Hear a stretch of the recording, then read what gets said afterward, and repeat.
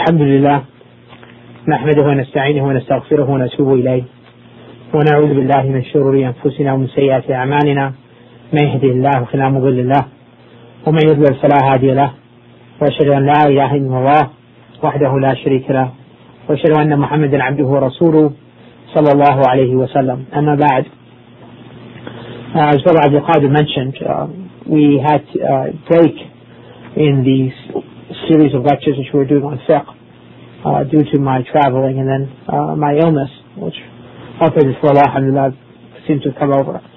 I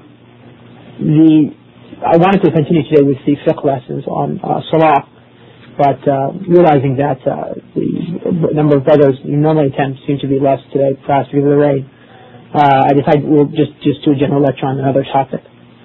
And the topic which I decided to choose is a hadith of the Prophet ﷺ of great importance. The hadith states, the Prophet ﷺ said, ذاق طعم الإيمان من رضي بالله ربا وبالإسلام دينا وبمحمد صلى الله عليه وسلم نبيا. So the Prophet ﷺ said, he has tasted the sweetness of faith, or he has tasted the relish or the taste of faith. He who is pleased that Allah is his Lord, and that Islam is his religion, and that Muhammad sallallahu alaihi wasallam is his prophet. This hadith is of great importance because, without doubt, as Muslims, we testify to the pillars of faith. We say we believe in Allah, and that we believe in His angels, and His scriptures, and His messengers, and the last day, and we believe in His qadr, His decree, and the good and evil outcome of what He has decreed. However, though, that is realization of these matters in our heart, and to testify to these matters by our tongue is one matter, and to actually feel faith in one's heart, so that sense that it fills one's soul and it becomes a light which he guides his life with and gives him sure-sightedness in this world and will take him to paradise in the hereafter is another matter. And the Prophet ﷺ said that, showed us that when do we sense faith in our heart? That if we are pleased with three matters. The first matter, the Prophet ﷺ said, that he has tasted the sweetness of faith, he who is pleased that Allah is his Lord, that's the first matter. And the second matter, that Islam is his religion. And the third matter, that Muhammad sallallahu alaihi wasallam is his prophet. And indeed the Prophet ﷺ encouraged us to say this formula in Arabic. When we hear the mu'adhin, the person saying the adhan, say ashhadu an la ilaha illallah and ashhadu anna Muhammadan Rasulullah. In one hadith of Prophet ﷺ, he said that we should say raditu billahi rabban wa bil islami dinan wa bi Muhammadin sallallahu alaihi wasallam nabiyyan, that I am pleased with Allah as my Lord and Islam as my religion and the Prophet Muhammad and Muhammad sallallahu alaihi wasallam as my prophet. So what I'd like to do is, in the next half an hour or 45 minutes or so, sort of shed some light on these three pillars in this hadith, so that if we understand what it means to be pleased that Allah is our Lord, and to be pleased that Islam is our religion, and to be pleased that Muhammad sallallahu alaihi wasallam is our prophet, perhaps then we can check, each one of us can sort of do some introspection and see, has he tasted faith in his heart or not. And if not, then he'll have a criterion, at least, or a basis of a criterion, which he can see where is he falling short, so that he may feel that feeling and that taste of faith in his heart. As far as being pleased that Allah is one's Lord, this is based upon being pleased with three matters. The first matter is that we are pleased that Allah is our wali, okay? And al-wali in this sense means, what does the word wali mean in Arabic, or wali is the more correct pronunciation.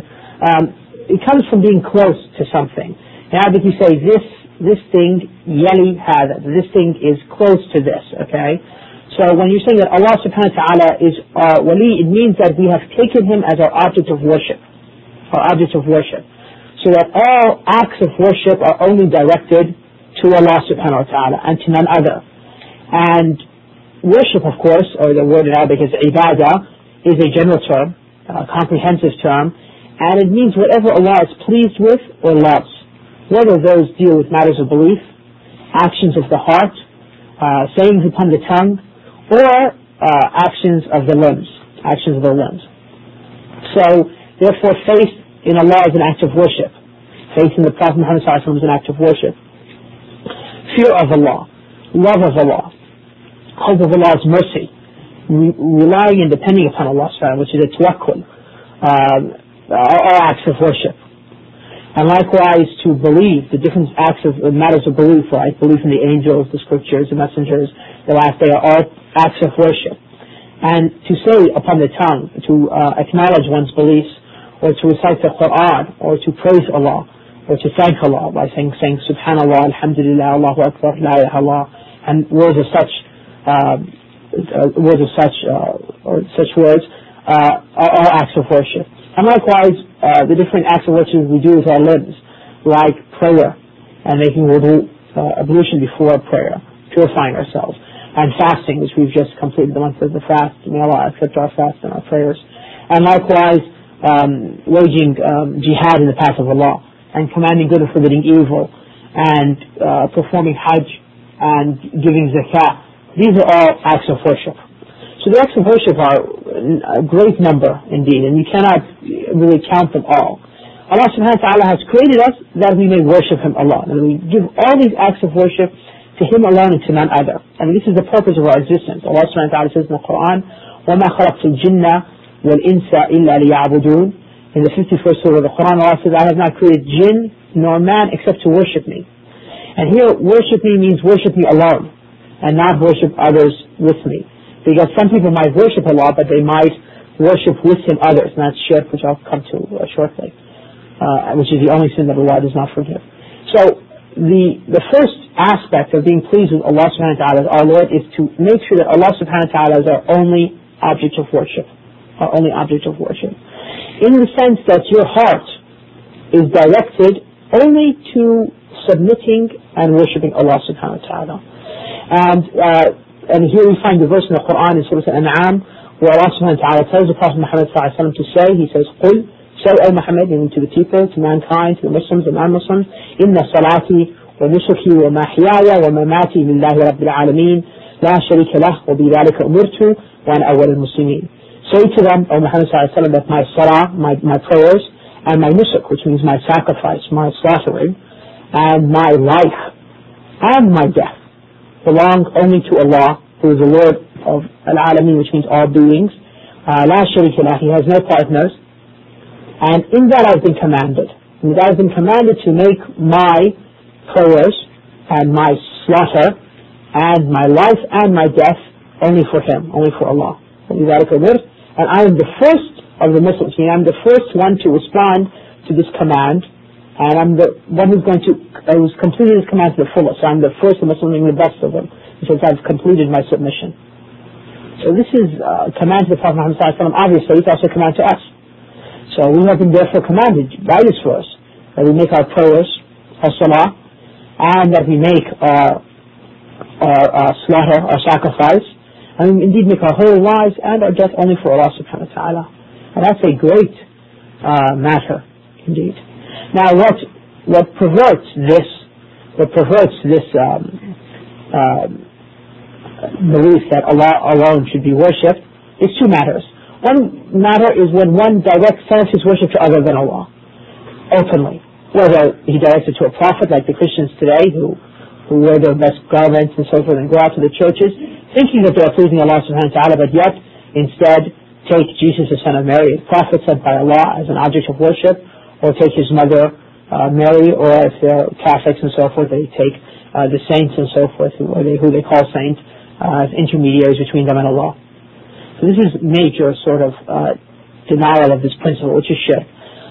The other way is, of course, and people also worship other things, like the Hindus worship cows, some people worship stones, and other people worship trees, and some people in Africa are animists, they worship animal spirits and so forth, and the Chinese who worship ancestor worship and so forth. So the different objects of worship in mankind are many.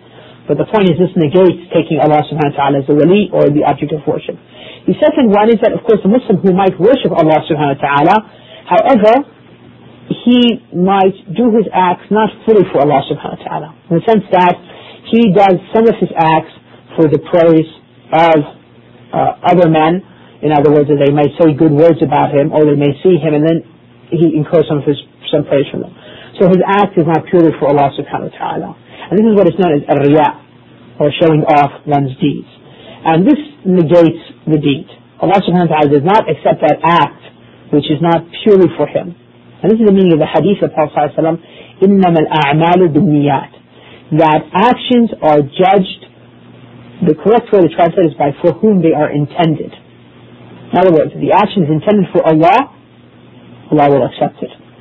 But if the action is intended for Allah and somebody else, as Allah says in the hadith al-Qudsi, that I am the richer of the two partners. Whoever does an act in which he has associated somebody else with me, I leave him and his act. In other words, Allah subhanahu wa ta'ala has no need for it. There is no need for our worship in the first place, in the sense when we worship Allah subhanahu wa ta'ala, we're only doing good to ourselves. We should not think that we're benefiting Allah by our worship. But Allah subhanahu wa ta'ala, in His greatness and in His majesty and His loftiness, He will not accept any act that has any impurity in it. Any act, any sort of associating anybody else with it. And that's why if that's done, He leaves that person the act. He will not accept it. It's rejected.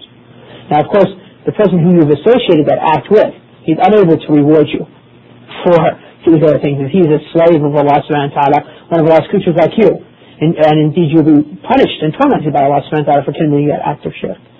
So, this is a very difficult matter because the ways in which Satan enters into the heart are many. And a person might start off with his act purely for Allah subhanahu wa ta'ala, but then however Satan might fool him while he's doing the act after he completes the act. I'll give you an example. Let's say a person, he went to make Hajj purely for Allah subhanahu wa ta'ala, or he waged jihad purely for Allah subhanahu wa ta'ala, or went and gave da'wah purely for Allah subhanahu wa ta'ala. And especially if it's somebody who made jihad or gave a lot of charity. I mean, his initial motivation was only for Allah subhanahu wa ta'ala. He sought no praise or he sought no worldly benefit from that. However, though, when his act was done, of course, in public in front of the people, people began to praise him for his act. And then he started to enjoy that praise. So his intention now moved from being purely to Allah subhanahu wa ta'ala to having some sort of riyah. And that could destroy the act. That could destroy all the blessings which he did, even though he initially started off and the act has been completed. So for instance, a person might go out and wage jihad in the path of Allah and was, very courageous on the battlefield, and was known for his acts of defending the Muslims and fighting, and so forth. And so it became well known, that how this man struggled and fought and strived. Or a person went to make Hajj, and it was obvious among the people who he was making Hajj with that during his Hajj he reached a certain level of worship, where it was clear his submission and his remorse in front of Allah, and that he was crying and so forth, and his submission to Allah, that was obvious. So even though his motivation, when people started to talk about it, then his intention switched, even though he's completed the act, and he can lose his blessings for that. Or sometimes while a person is doing the act itself, a person enters a masjid or starts to read Quran, enters a masjid, starts to pray or starts to read Quran, and somebody enters. So that his first initial motivation was going to Allah. When that person enters, he starts to beautify his salah, or beautify his recitation in order to gain the praise of that person. Or sometimes the person initially does the act to gain some sort of praise of the people. He mentions something he did, not in the sense to encourage other people to imitate him in that, but he mentions them in order to gain some sort of praise of the people. Well, I did such and such. This is a very dangerous door, which affects the righteous people, and it affects the good people, And that's why the Prophet ﷺ said in a hadith to the companions, he says, the thing which I fear most for you is minor shirk. When asked concerning what is minor shirk, he mentioned it was ar-riya, or showing off one's acts. So the Prophet ﷺ feared for his companions, who are the greatest of the generations of mankind, and the best of this community, the Prophet ﷺ's ummah, his community, he feared the thing most for them is that they might have some sort of minor shirk in their acts of worship. He wasn't afraid for them that they would apostate from their religion. He wasn't afraid from them that they would commit major shirk, because the realities of Islam is clear to them. Okay? He wasn't afraid for them that they might deviate off the path due to them following their desires, worldly motivations. You know what I'm saying? In the sense that the fitna of wealth or worldly possessions or power or women or something might cause them to, but it was afraid for them that this matter of minor shirk might occur to them. That's because they were so pious. You see, the person who is doing a lot of acts of worship and the one who is very obedient to Allah, this is the one who, when it fears for that he might fall into minor shirk.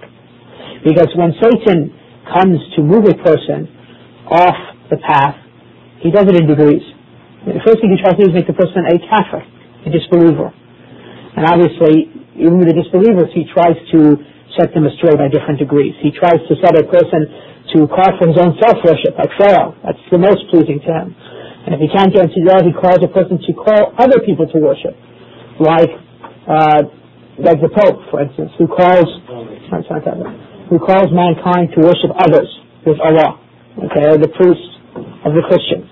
And if he can't make you, become a preacher to a false religion, then he'll at least become a good servant in that false religion. Okay, if he can't make you do this major shirk, he tries to make you do minor shirk. And if he can't get you to do minor shirk, he tries to make you do major sins. And if he can't get you to do major sins, he tries to make you do minor sins. If he can't get you to do minor sins, he tries to make you then not do the recommended actions, the recommended good deeds. Because the good deeds, which we can command to, are two types. There are deeds which we are ordered to do, and if we do not do them, we're sinful.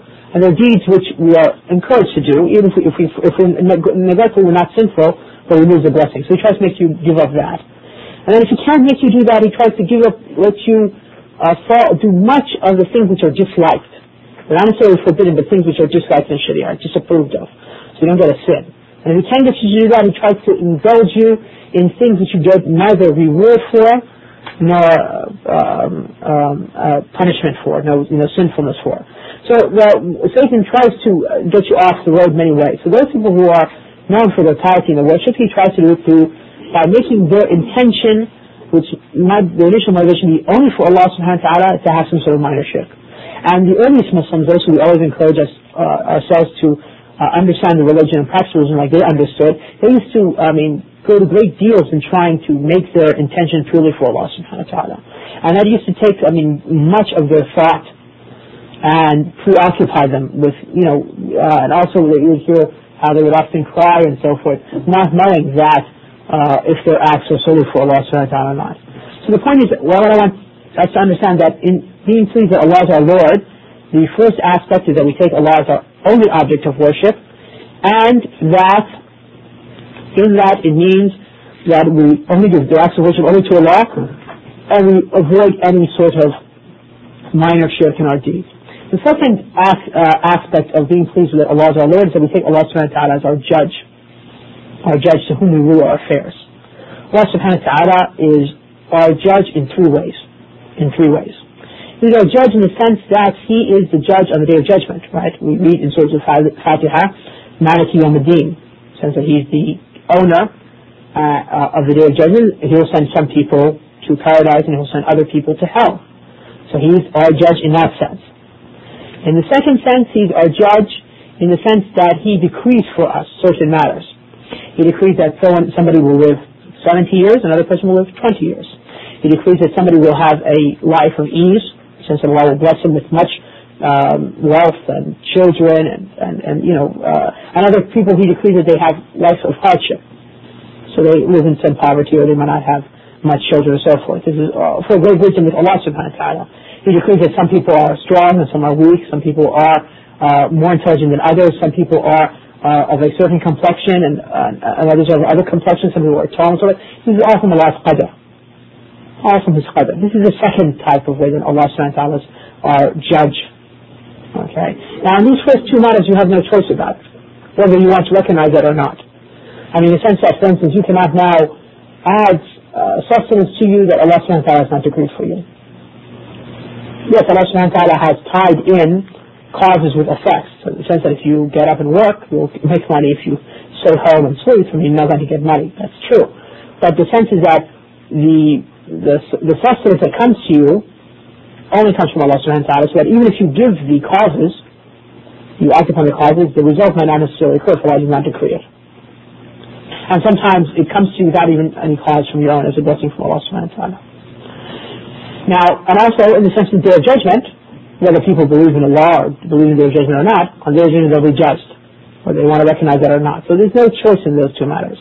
But in the third matter, that Allah subhanahu wa ta'ala judges in the sense that He declares for us what is lawful and what is forbidden. And how are we supposed to worship Him? What is halal, what is haram, and what is the deen? So what is halal means what is lawful for us to do. What is haram, what is forbidden, and what is the deen means how are we supposed to worship Him? What is the way of life that we're supposed to abide by? So the second aspect of being pleased with Allah as our Lord is that we judge ourselves to His Sharia, which is found in His book, the Quran, and has been expounded upon by the Prophet Muhammad sallallahu alaihi wasallam. And this judging in His Sharia is in many matters, in the sense that how you do your prayers, that you make sure that you pray as the Prophet sallallahu alaihi wasallam prayed. Prophet said, pray as you see me pray. That's part of judging to His Sharia. And also part of judging to His Sharia is that the laws that Allah subhanahu wa ta'ala has prescribed for instance, a murderer, or for one who commits illicit sex, or for the thief and so forth, are also applied in society. Some Muslims, unfortunately, when they say that Allah is the judge or Allah is the ruler, they limit that only to these matters, to these prescribed punishments, in the sense that the hand of the thief should be cut, and the adulterer should be stoned, and the fornicator should be whipped, and the murderer should be killed, and so forth. And this is what they understand meaning of Allah's judgment. And that's true, it's all part of Allah's judgment, that's not all of Allah's judgment. Allah's judgment first and foremost is that you believe as you're supposed to believe, that you understand His names and attributes as He has described Himself, and following that you then worship Him, and following that you obey His Prophet. And part of that obedience to His Prophet and following His Prophet is that when somebody causes some sort of major sin like this, which is a crime in society, that he's punished in a certain manner. The fact that Muslims limit understanding Allah's judgment just to these matters is a great misunderstanding. Therefore, it's not uncommon to find some Muslims are very zealous about condemning those Muslim countries, and rightly so for not applying Allah's Sharia and the prescribed punishment, but yet they find no shame that those Muslim countries, or that their fellow brethren in the religion, worship our dead men in their graves. And this is cause for misunderstanding of what does it mean that Allah subhanahu wa ta'ala is our judge. And of course, Allah is only to be worshipped. The third matter is when being pleased that Allah subhanahu wa ta'ala is our Lord, is that we are pleased in Allah subhanahu wa ta'ala in the sense that we only rely upon Him. This is what is known as a tawakkul. Now, tawakkul sometimes is translated as trust, if you find some of these translations, like in the Quran, and sometimes it's translated as reliance. And in reality, it means both. A tawakkul means to trust and then to rely. I might be able to trust a brother, but I might not be able to depend upon him. In the sense that he cannot complete a task which I've given him. I mean, he's trustworthy. So if I say to him, take these $10 and go to the store and buy something that we need. He's trustworthy. I'm not worried that he's going to put the money in his pocket and run away with it. But he's not dependable. If I'm to buy this object, I mean, you can't depend upon him, he goes buy something else. This is, so you cannot rely upon this person. The other way is that a person might be dependable, in the sense that if you tell him to buy this thing or to do this thing, he knows clearly what it is and he can do it, but he's not trustworthy. In the sense that as soon as you turn your eyes away from him, he'll rip you off and run away, okay? Now, Allah subhanahu wa ta'ala, when we say we have tawakkul in Allah subhanahu wa ta'ala, is because it means we rely upon Him, because we put our trust in Him that Allah subhanahu wa ta'ala will answer our prayers and He will put forth what we ask, and that also we depend upon Him in the sense that He is trustworthy. So it has both meanings to it. You say tawakkul. So when somebody reads the Quran and when Allah subhanahu wa ta'ala says, فَتَوَكَّلُوا عَلَى اللَّهِ إِن كُنتُم مُؤْمِنِينَ, so have tawakkul upon Allah. If you are truly believers, it means rely, it means depend and trust in Allah subhanahu wa ta'ala, both meanings. So you have to understand both of them. And I mean, from that is that the understanding that Allah subhanahu wa ta'ala is the only one who can answer our prayers, and also it means not turning one's heart to the causes. In a sense, one's heart is upon Allah subhanahu wa ta'ala. I'll give you an example. The Prophet's companions, the Prophet said that there is not a disease nor a cure except that Allah has sent down a cure for it. So some of the companions misunderstood the issue of qadr in this matter, and they said, "O Messenger of Allah, and since Allah is the one who creates the disease, should therefore we take medicine?" The Prophet said, "Take medicine, because medicine is part of Allah's qadr, in the sense that everything which occurs, both the cause and the effect, is from Allah's qadr." And this is one subject that we'll satisfy ourselves with that amount now. So the point is that when one takes medicine, for instance, he has a headache and he takes aspirin. Okay, the one who created the headache in his head is Allah subhanahu wa ta'ala. In the sense that Allah decreed and permitted that certain chemicals would occur in his brain which would cause a certain pain that he feels in his head. And likewise, Allah subhanahu wa ta'ala is the one who created that these chemicals, which aspirin consists of, relieves that pain. Okay? But even though one knows that Allah created that effect in that aspirin, his heart should be upon Allah subhanahu wa ta'ala. Since when you take that medicine in your mouth, okay, you take the medicine because Allah created the cure in that medicine. But your heart, your reliance is upon Allah subhanahu wa ta'ala, that He is the one who's going to cure you. Because if Allah subhanahu wa ta'ala does not decree that medicine takes its effect, you could die. I mean, maybe not from a headache, but from another matter. I mean, for instance, there might be two people who have the same illness in the hospital, right? Same hospital room. And the doctor is giving them the same type of medication. One lives and one dies. Why? The medicine doesn't work for this one person, but it works for another person. Why is that? Because Allah doesn't decree that this person, the medicine, will help him, and decree the medicine will help this person. So when one takes any cause which Allah has set up in the world, his heart is upon Allah subhanahu wa ta'ala. His heart is upon Allah. Whoever denies the causes, like the Sufis, he has some sort of, insanity has come to him. For instance, the person who thinks that, he can just become cured without taking medicine, or that he can have children without, being married and having a relationship with his wife, or that he can feel, close his hunger without eating, or remove his thirst without drinking. And this person has some sort of, insanity. And for example, a person, if you told the person, he says, "I'm hungry," and he doesn't want to go get food put in his stomach, he says, "Well, perhaps eventually the hunger will go away." This person's crazy, okay? Whoever relies upon the causes himself and believes that the causes in and of themselves they act, and forgets that Allah is the one who decrees that these causes fulfill the results, so that the effect which you seek comes through, and therefore his reliance, his heart, is only upon the causes, he's committed shirk, minor shirk. And the one who affirms the causes, he says, yes, Allah is the creator of all things, and He's created that if you put fire on water, it extinguishes the fire. But his reliance is upon Allah subhanahu wa ta'ala alone, in the sense that he doesn't rely upon that cause itself, but he knows that it's only if Allah decrees that cause comes through to its fullest, then the result that he wants will occur. This is the one who worships Allah properly. So the point is that being pleased that Allah is our Lord, which is the first aspect of this hadith, means that we are pleased that Allah is our only object of worship, our only one we judge to, and the only one who we have relied upon and put our trust into. So now a person should reflect. Does one always feel that his acts of worship are only done for Allah subhanahu wa ta'ala? And then also, does one feel that he always is judging Allah's command, or the Prophet's command? The Prophet's command is an extension of Allah's command in his matters, in the sense that if he hears that Allah has commanded him something, or the Prophet has commanded something, or some understanding he had of Islam was a wrong understanding, that he is quick to submit and give up what he's done. And the third matter, in the sense that his reliance is only upon Allah, and upon his trust is only upon Allah, and he does not have his reliance and his trust in worldly matters. And the way you test this thing is when a hardship comes to you. When some sort of emergency comes to you, if your heart is directed towards some human being that he's going to save you in the matter, you know what I'm saying? Or, hey, you got to come through with that loan because I got to take care of that bill tomorrow, and your heart is depending upon that person, then there's some sort of shift. Or when somebody takes the medication, he just feels maybe the doctor will give me some medications and I'll take care of this illness. And his heart is away from Allah subhanahu wa ta'ala. He's relying upon worldly causes. Yes, Allah has created those causes. If somebody loans you the money, take care of your needs. That's without doubt. And that Allah has created in these medications some sort of effects that remove illnesses. There's without doubt. But where is one's heart? Is one's heart upon Allah subhanahu wa ta'ala, or is his heart upon these worldly causes? The other matter I want to mention, which I've neglected to mention, was that in relying upon Allah subhanahu wa ta'ala, people are 3 degrees. There are those who rely upon Allah subhanahu wa ta'ala for sinfulness.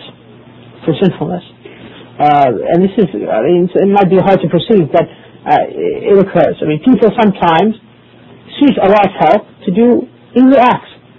And they ask Allah, oh Allah, assist me in trying to do some sort of evil act. The second group is those people who seek Allah's assistance in what? In worldly matters only. And they're no different than the animals. Because the animals also rely upon Allah subhanahu wa ta'ala in their following their instincts, which Allah has endowed them with in their affairs, like eating and drinking and sleeping and having children and so forth. They rely upon what Allah has endowed upon them, and they rely upon Allah subhanahu wa ta'ala in their instinct that Allah has given them. The third category, which is the best category, the category of the prophets and their followers, is they rely upon Allah and worshipping Him. And this is the secret why Allah subhanahu wa ta'ala said, إِيَّاكَ نَعْبُدُ وَإِيَّاكَ نَسْتَعِينُ. You alone we worship, and from you alone we seek aid. Now, seeking aid is part of worship. Since that if you seek aid from somebody else than Allah, and what only Allah can do, you've committed major shirk. If you seek aid from other than Allah and what a person can do, and your heart is upon that person, you've committed minor shirk. So why did Allah subhanahu wa ta'ala say, only you we worship and only in you we seek aid? Meaning that we seek aid in you in our worship.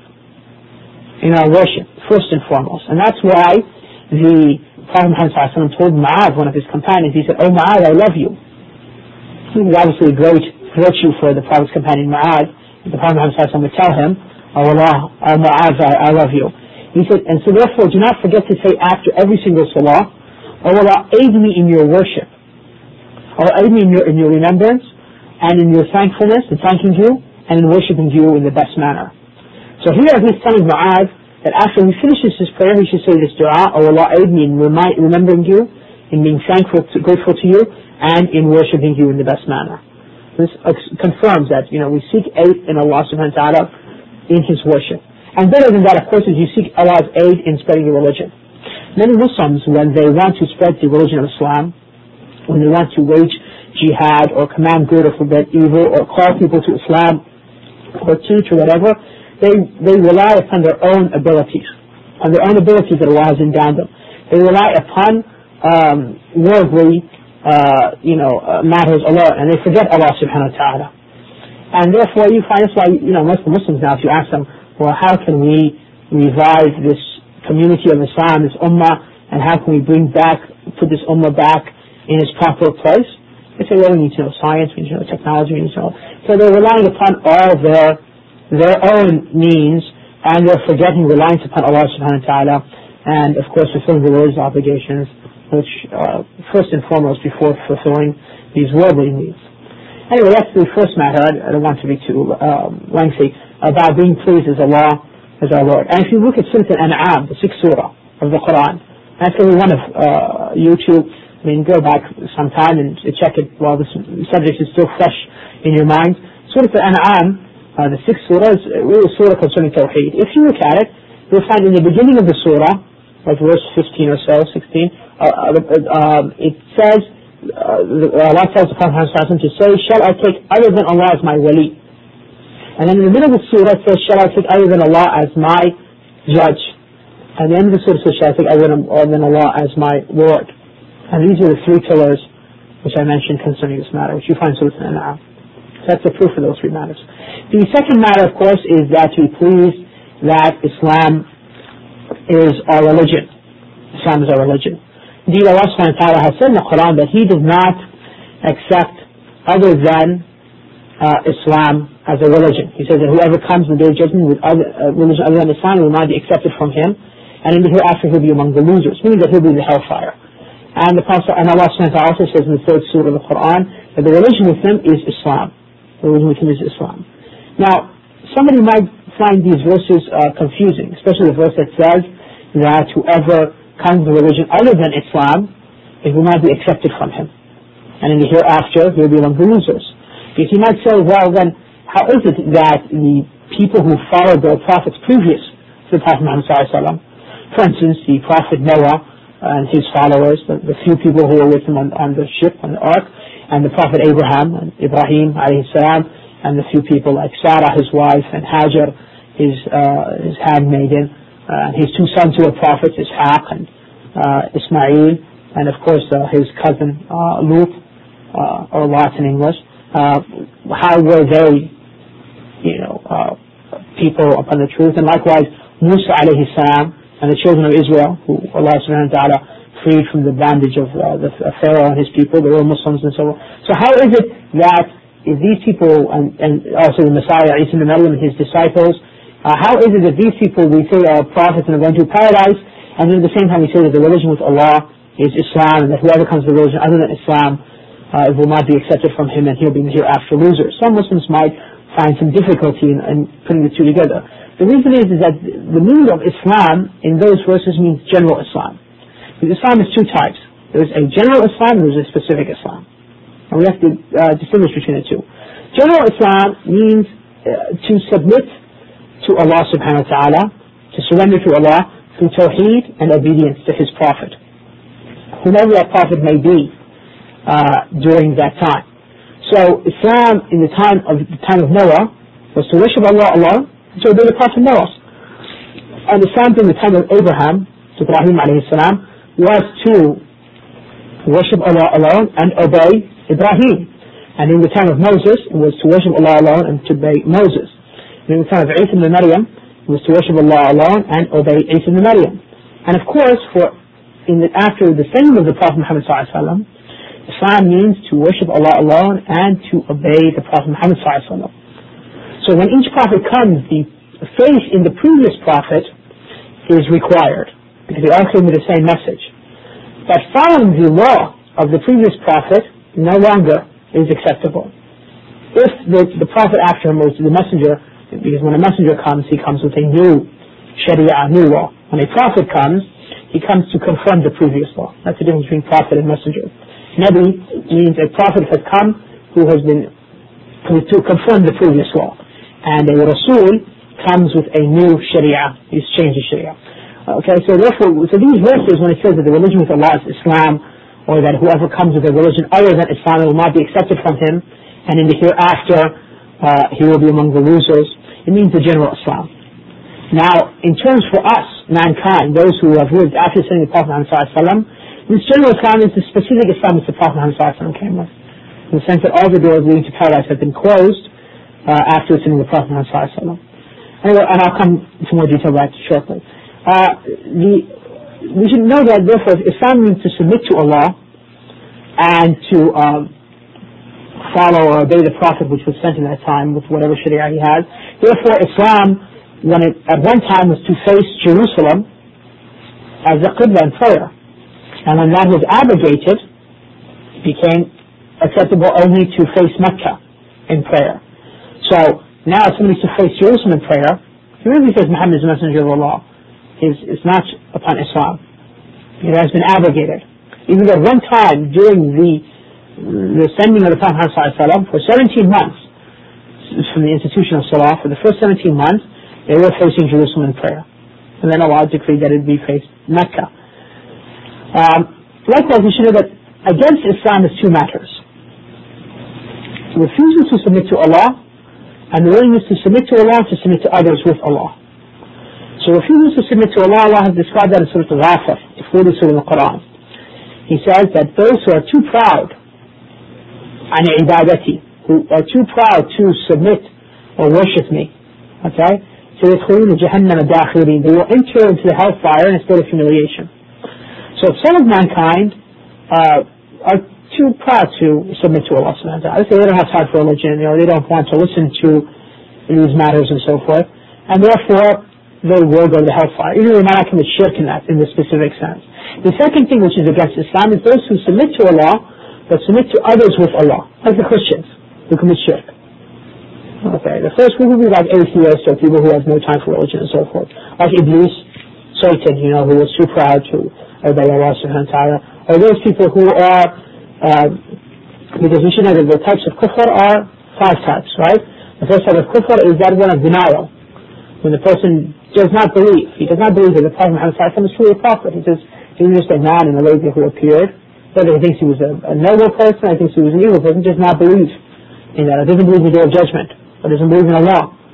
This is one type of disbelief. Second type of disbelief is knowing the truth, but refusing to submit to it because of one's arrogance. Like the Jews, who refused to submit to the Prophet Muhammad ﷺ. They used to, in Medina, the Jews were foreign to Arabia. I mean, they came to Arabia and they lived amongst the Arabs, and the Arabs, before the Prophet Muhammad ﷺ, were pagan people. They used to worship idols as intermediaries between them and Allah. And the Jews were people of the scripture, and they understood the content of Tawheed, even though they had some breaches in their Tawheed, like they're insulting Allah, saying that Allah slept on the seventh day, rested on the seventh day, and saying that Allah was poor, and that Allah was stingy, and so forth. I mean, these are some of their lies, and some of them saying that Allah has a son, being Uzayr or Ezra. But in general, they had a better understanding of Tawheed than the pagan Arabs.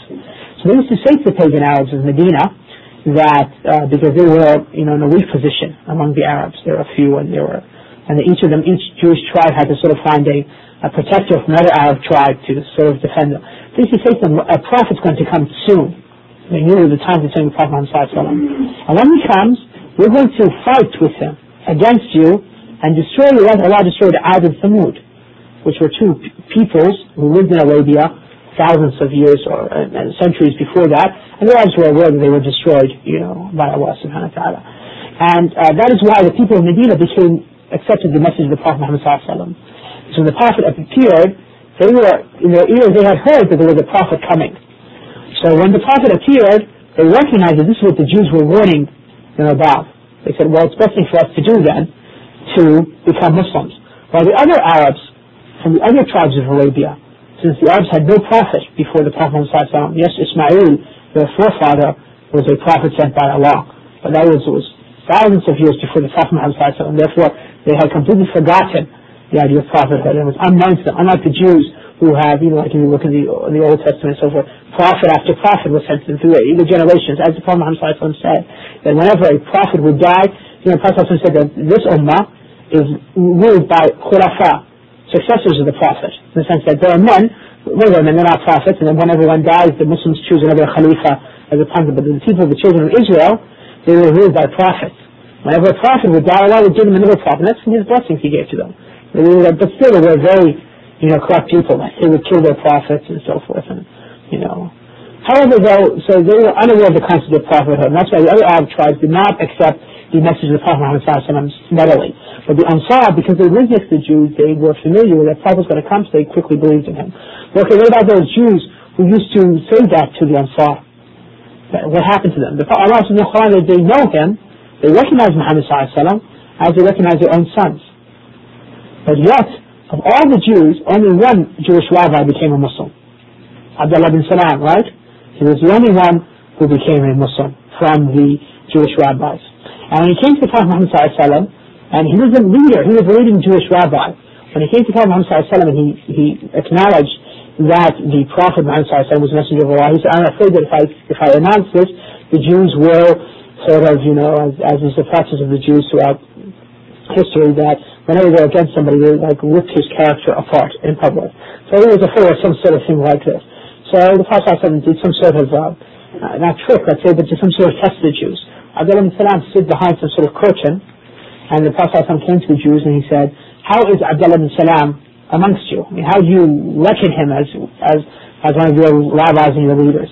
So the other Jewish rabbis said that he is our leader amongst us, and the son of our leader, and he's the best from us, and the son of the best amongst us. So then he came out of the partition, and he said, I testify that there is none worthy of worship except for Allah, that Muhammad is messenger of Allah. They said, he is the worst of us, and they tried to curse him. And this hadith was found in Bukhari. So the point is that their arrogance led them, even though they recognized the truth, as Allah says in the Quran, they recognize him as they recognize their own son. And if you have children, and had some children playground, would not be confused which one was his as opposed to the other one. So they knew the Prophet to that degree that he was messenger of Allah, but yet they did not believe in his message. Now this doesn't mean that all of them were like that, because if you find the same surah, Allah says in another passage, close to that passage, He says, amongst them are ummiyun, amongst them are illiterates. لا يعلمون الكتاب إلا أماني. They do not know the scripture except by what they're told.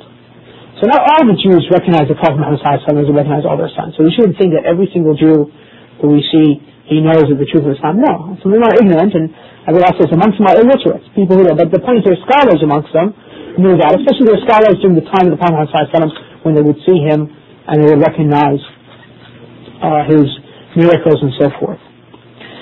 Now, so that's the second type of kufr. The third type of kufr, of course, is kufr al-i'rab. This is a person who doesn't want to take a position this way or that. Okay? Like when the Prophet went to the people of Ta'if in the city, and he tried to present his message after he found no fortune in the people of Mecca. He went to another city in Arabia, Ta'if, and he tried to present his message.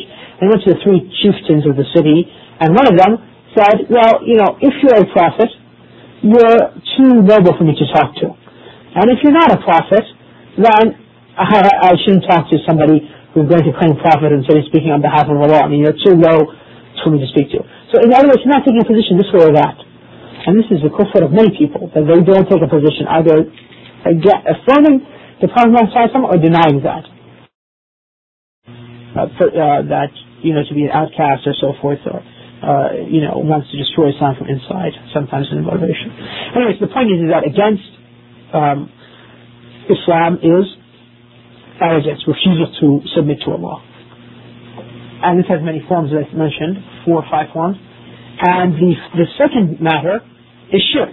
When you're going to need to submit to Allah subhanahu wa ta'ala, and however you want to submit others to Allah. Like those Christians who go to church today, they want to worship Allah subhanahu wa ta'ala. I mean, their motivation is one of submitting. Those Christians, or those people in the society who don't get up this morning and go to church, they're the ones who don't want to submit. They're too arrogant. But those who go there, they want to submit. However, when they submit to Allah, they commit shirk. When they pray, they say, Father, and so on, in the name of Jesus, right? Or they, deify the cross and acts of matters like this, which are shirk. Or they worship their priests and their rabbis by letting the priests and rabbis change the religion for them according to their ways and so forth. So the point is that to accept, that now we understand what the word Islam means in the general and specific Islam. The other issue is that what does it mean to be pleased that Islam is your religion? Well, it means to submit to Allah through tawheed and through obedience to Him. And this needs obviously knowledge of Islam, right?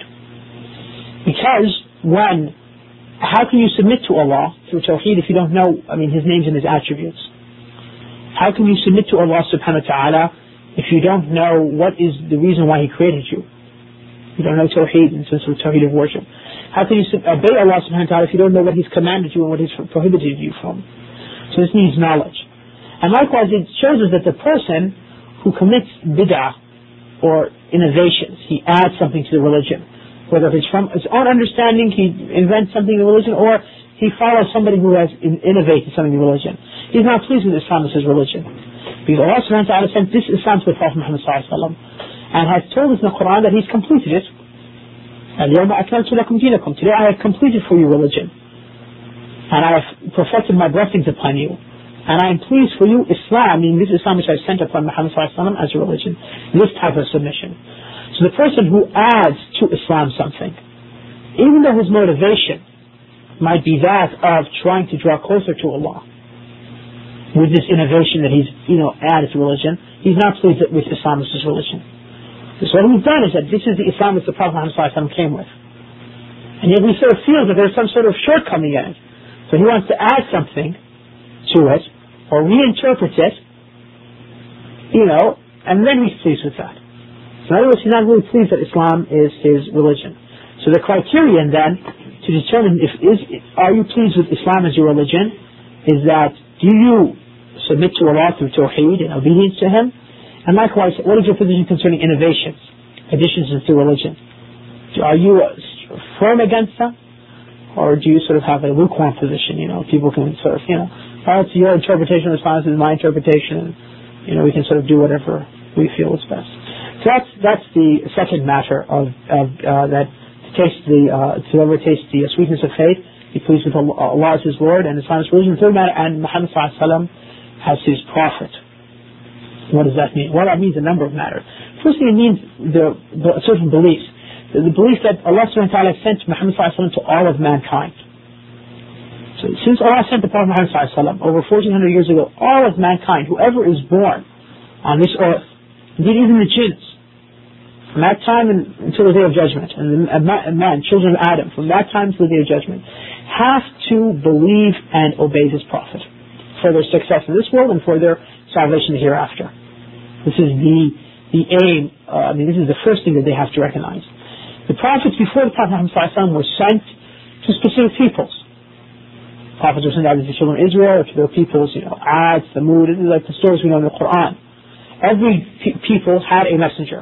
But when Allah subhanahu wa ta'ala sent the Prophet Muhammad ﷺ, He made all those doors closed to paradise except for coming to the door of the Prophet Muhammad ﷺ, meaning obeying and believing the Prophet Muhammad ﷺ. Nobody has a choice in that matter. And this is a problem for some people. Some people have a problem to accept Muhammad ﷺ. For instance, the Jews, they had a problem with accepting a prophet from the Arabs who was not from their own. And that's why they had a big problem in accepting the Prophet Muhammad ﷺ. Also, some people are willing to accept the Prophet Muhammad ﷺ as a prophet, but they want to cling on to the Sharia of their previous prophet. So it's not uncommon that if you talk to some Christians or to some Jews or to even, they'll say, I believe that Muhammad ﷺ was a prophet.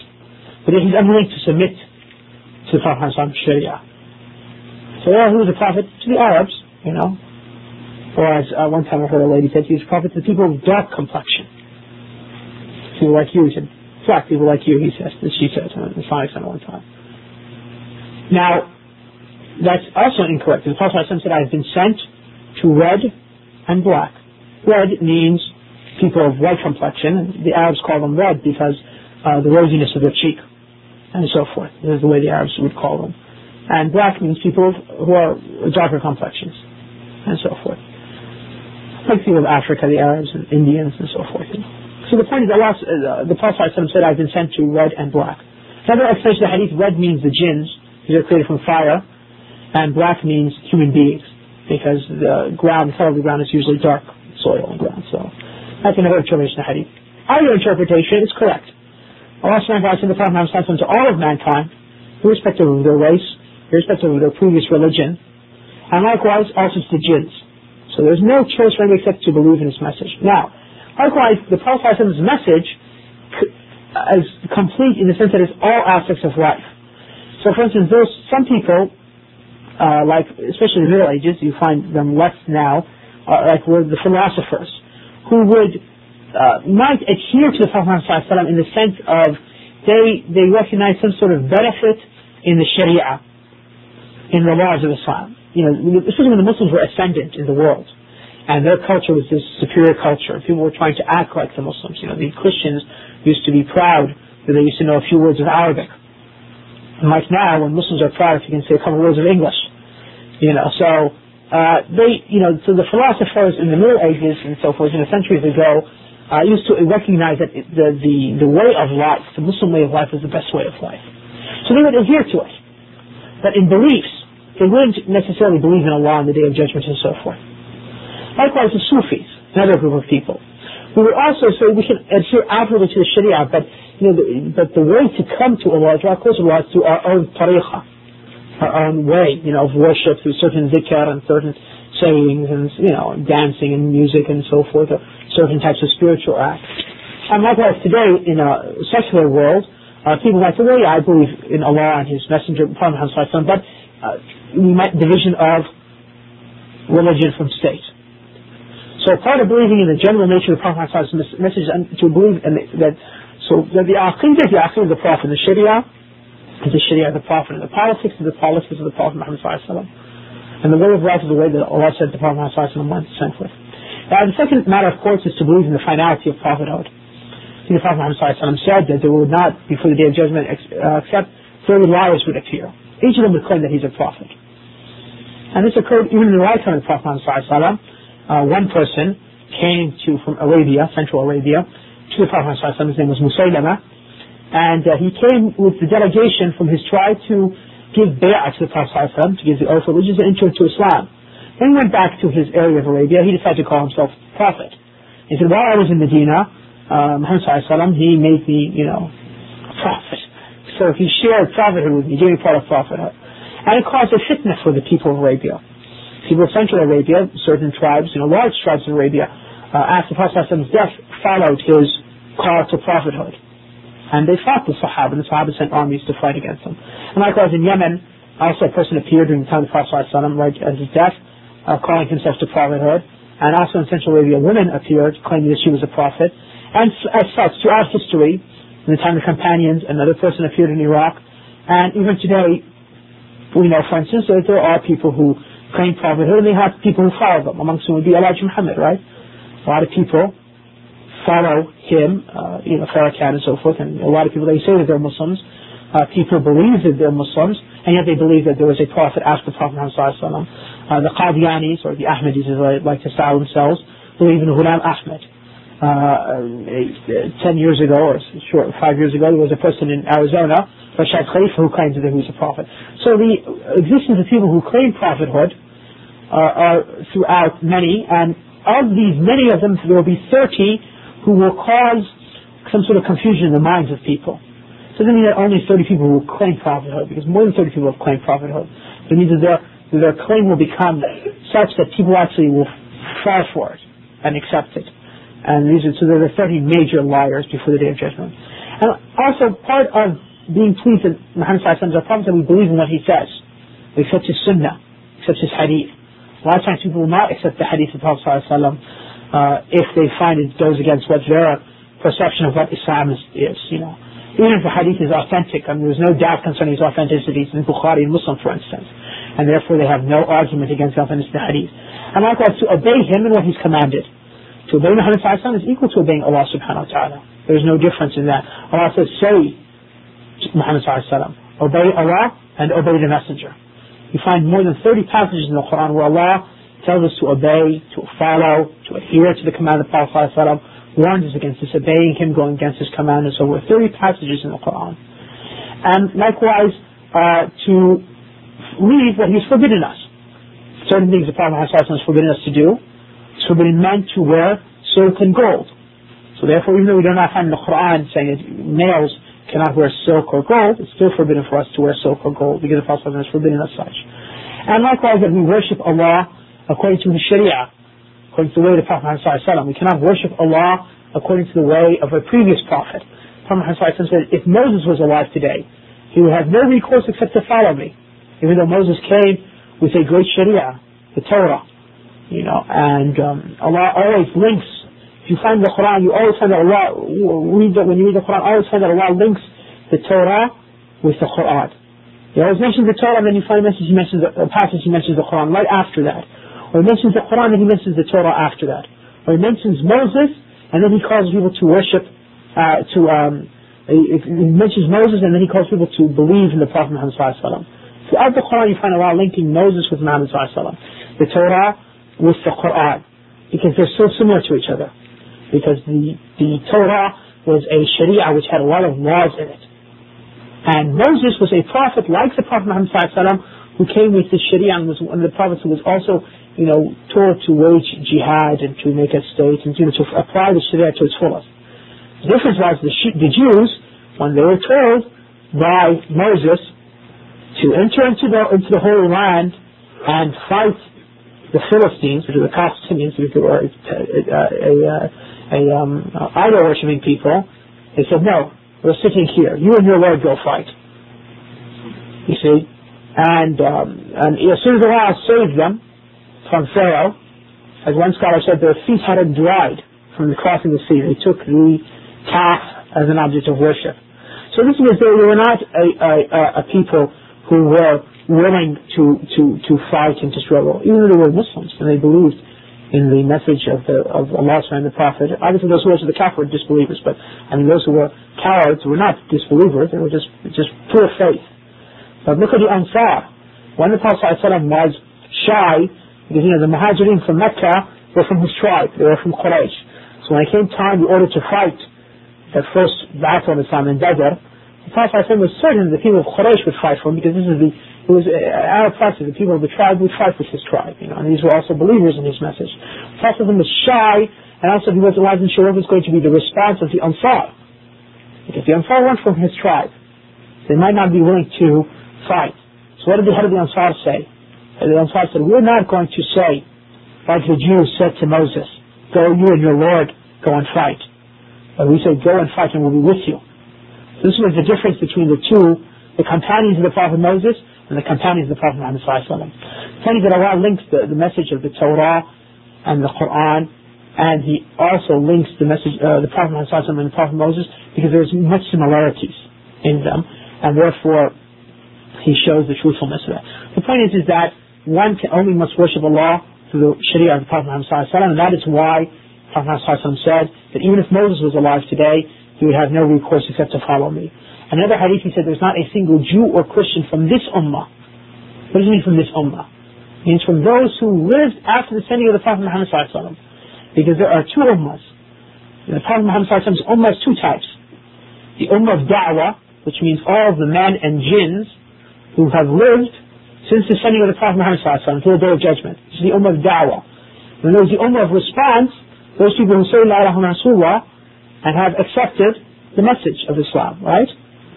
So the Prophet says there's not a single Jew or Christian from this ummah, meaning from those Jews and Christians who have lived in his time until the day of judgment, who hears about me and doesn't believe in me except that he'll be in the hellfire. So the Prophet also put the condition that he has to hear about him, and the message of Islam has to reach him, and then he decides not to accept it. And the final matter we made mention is that to love the Prophet Muhammad sallallahu alaihi wasallam, the one who loves the Prophet Muhammad sallallahu alaihi wasallam becomes above the love of even the soul with his own body. As Prophet Muhammad sallallahu alaihi wasallam said in the hadith of Anas in Bukhari, that none of you truly believes until I am more loved by him than his parents, his children, all of mankind. And what assists us in loving the Prophet Muhammad sallallahu alaihi wasallam is by reading about his life, his seerah, reading his hadith, you see, and then therefore we develop a love of the Prophet Muhammad sallallahu alaihi wasallam. So, being pleased that Muhammad sallallahu alaihi wasallam is our prophet means that we believe in the general nature of his message to all the jinns, to all of mankind, no matter what their religion is, nor or what their race or people are. Likewise, that we believe in the general nature of his message, that it covers all aspects of life, beliefs, worship, politics, and so forth, and one does not say, I'm going to follow the Prophet Muhammad sallallahu alaihi wasallam in one aspect of life and reject to follow him in another aspect. That we believe whatever he says, we obey him whatever he's commanded, that we leave whatever he's prohibited, we worship Allah according to his sharia, and then we love him more than anybody else, even our own souls. And with that, so that's the meaning in brief, of course, and it's, it's a very important topic.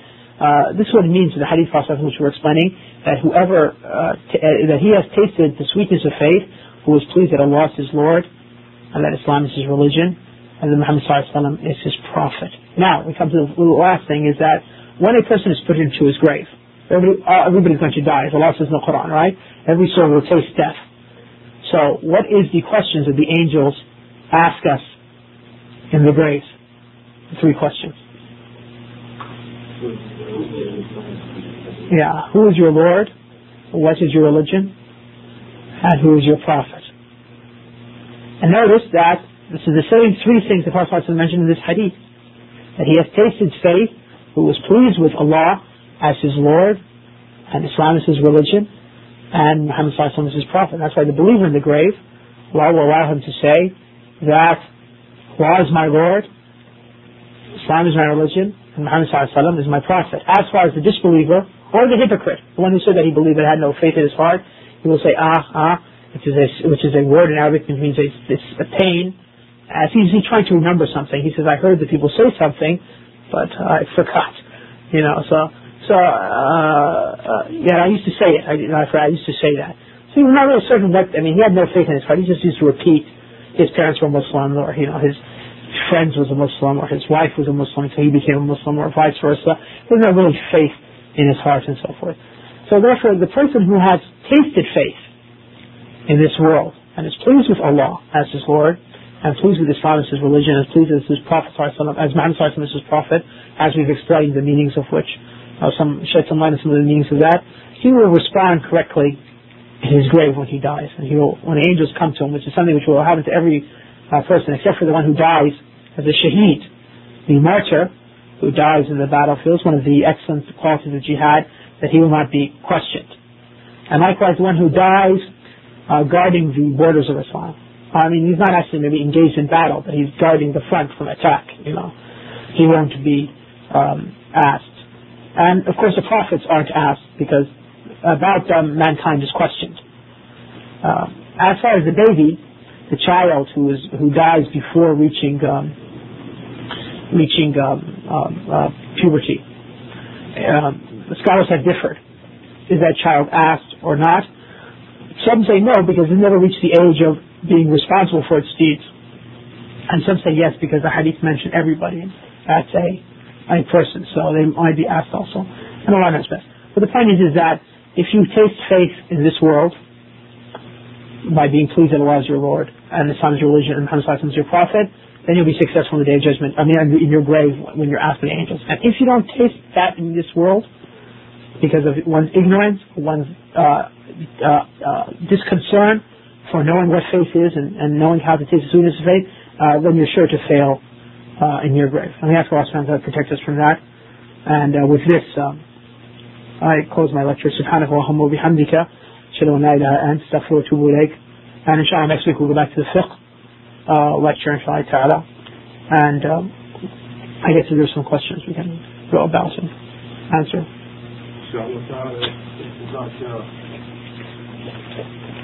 Because we want to vacate the room by 1, we'll only have a chance for about 5 minutes for questions. So we won't make a lot. And we have books for sale, tapes, and then we want to add something to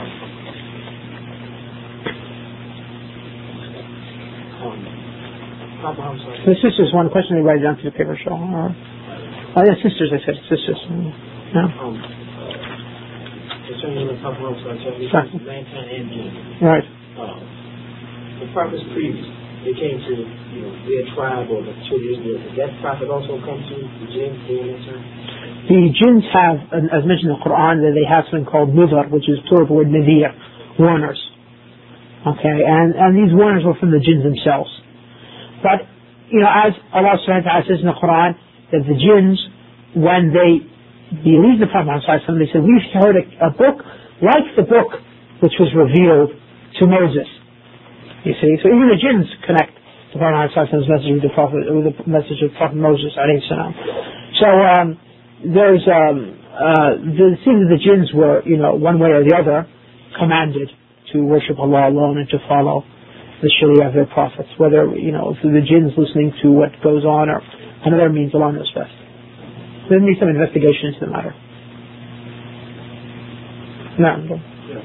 You had mentioned 3 types of alliances on the outside of right. particular reasons. The first one was evil deeds. What was the other two? The second one is just to rely. Some who rely upon Allah in evil deeds. Others rely upon Allah only in worldly matters, which is permissible. I mean, we're supposed to rely upon Allah in worldly matters. And the best ones are those who rely upon Allah in their worship of Allah subhanahu wa ta'ala. And better than that are those who rely upon Allah in their calling others to the worship of Allah subhanahu wa ta'ala. And their jihad and commanding good and forbidding evil and so forth.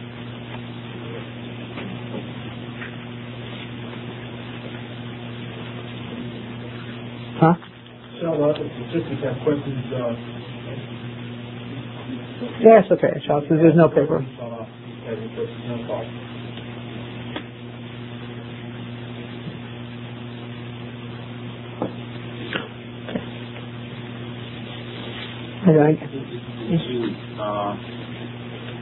Some say, are they still all Jews if they're Jewish enemies, or just at that time when they were called enemy of Allah? The enemies of Allah are all the disbelievers. And the Christians are enemies of Allah. All the Christians. The Jews are all enemies of Allah. The Buddhists, the Hindus, these are all enemies of Allah. Now, there's no difference. The only ones who are, Allah only loves the Muslims, those who worship Him. But Allah in the Quran mentioned that those who are most severe in their animosity and their hatred to the Muslims are the Jews and those who commit shirk. Okay, and there's some reasons because of that. The prophets, Prophet Moses was sent with a harsh law, the Torah. And it had some severe matters upon the Jews due to their disobedience. Now, Allah was, when a person is especially before, when the people, as Prophet Muhammad said, Allah hates the man who asks questions, and because of his asking questions, Allah makes it a command upon him which is too hard and then he can't keep it. Like what happened with the Jews in Surah Al-Baqarah. Allah subhanahu wa ta'ala told them to slaughter a cow. And they weren't pleased with just slaughtering a cow. So they said, describe it for us and what kind. Until it became so many qualities, and they were about not to do it anyway. So Allah says, وَمَا كَادُوا يَفْعَلُونَ. They were as if they were not going to do it. But they did it. So they were harsh upon themselves. So Allah became harsh upon them. So their Sharia was one of harshness. Now, that was Moses, was the start of the children of Israel when they leave bondage. The last one sent to them was who? Isa. And what's Isa's Sharia one? Of gentleness. I mean, the Christians report upon Isa, right? And there's some truth to it that he said that, if somebody slaps you on one cheek, give him the other cheek.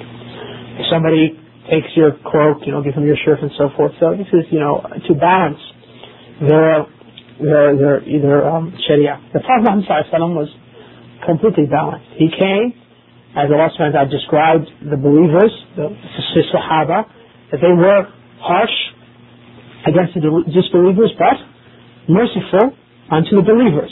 So there's a balance in that. And the Prophet said, I am the prophet of war and the prophet of mercy. Prophet of war and mercy. So he's shown that he's got both qualities. He's got of harshness against the disbelievers and disobedient, and kindness and gentleness towards the believers.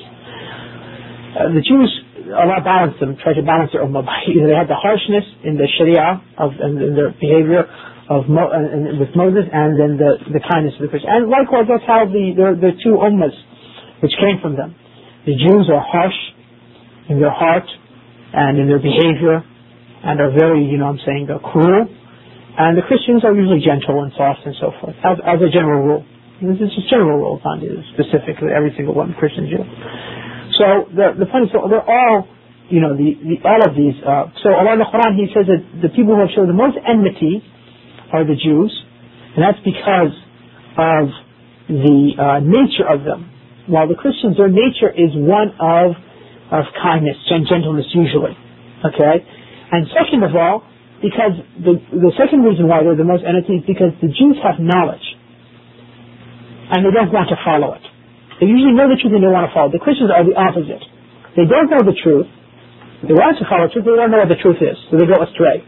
That's why Allah calls the Jews, He says, غَيْرُ الْمَغْضُوبِ عَلَيْهِمْ, not those who have incurred Allah's anger. The Prophet said they're the Jews. They have knowledge, they don't want to follow it. They know the Prophet as they know their own sons. The Christians are wali. They've gone swerved off the path. They want to do good. They want to, worship Allah. They want to be kind to mankind. But since they have no knowledge, they follow their desires. They swerve off the path. The second group that Allah mentions is وَالَّذِينَ أَشْرَكُوا, that you'll find them the most severe in their enmity towards you. These are the mushriks, the pagans. Okay, because the people of the Scripture are usually closer to the Muslims than the people who have no Scripture. These are the enemies of the prophets and their followers. The Jews and the Christians are people of the Scripture, but they've deviated. You see what I'm saying? That's why we have enmity between us and them. But originally, they were people of a Scripture, people of truth, and following the prophets. Those people who commit shirk, those people who, in this sense, everything ashraku means, in this sense, means the pagans, okay? Those who have no prophet and no Scripture, like the Hindus, the Buddhists, the animists, who else would be, like the people of Japan and China and Africa and all these, people, pagan peoples around the world, the pagan Arabs before, they're the most severe in hatred. And you can just see, like, for instance, the Hindus, the treatment of the Hindus, for instance, with the Muslims, for instance, how they're very severe, or the treatment of certain tribes in Africa towards the Muslim tribes, how they treat them. Those pagan tribes, animist tribes, they show an enmity and a severity against the Muslims, which is much more severe than, for instance, sometimes the people of the book. Because the people of the book feel some sort of affinity with the Muslims sometimes. So this is what Allah meant in that verse. So the Jews and the Christians and all the schools are enemies of Allah, And the Jews and the pagans have a more severe animosity toward the Muslims for the reasons that I mentioned. Close.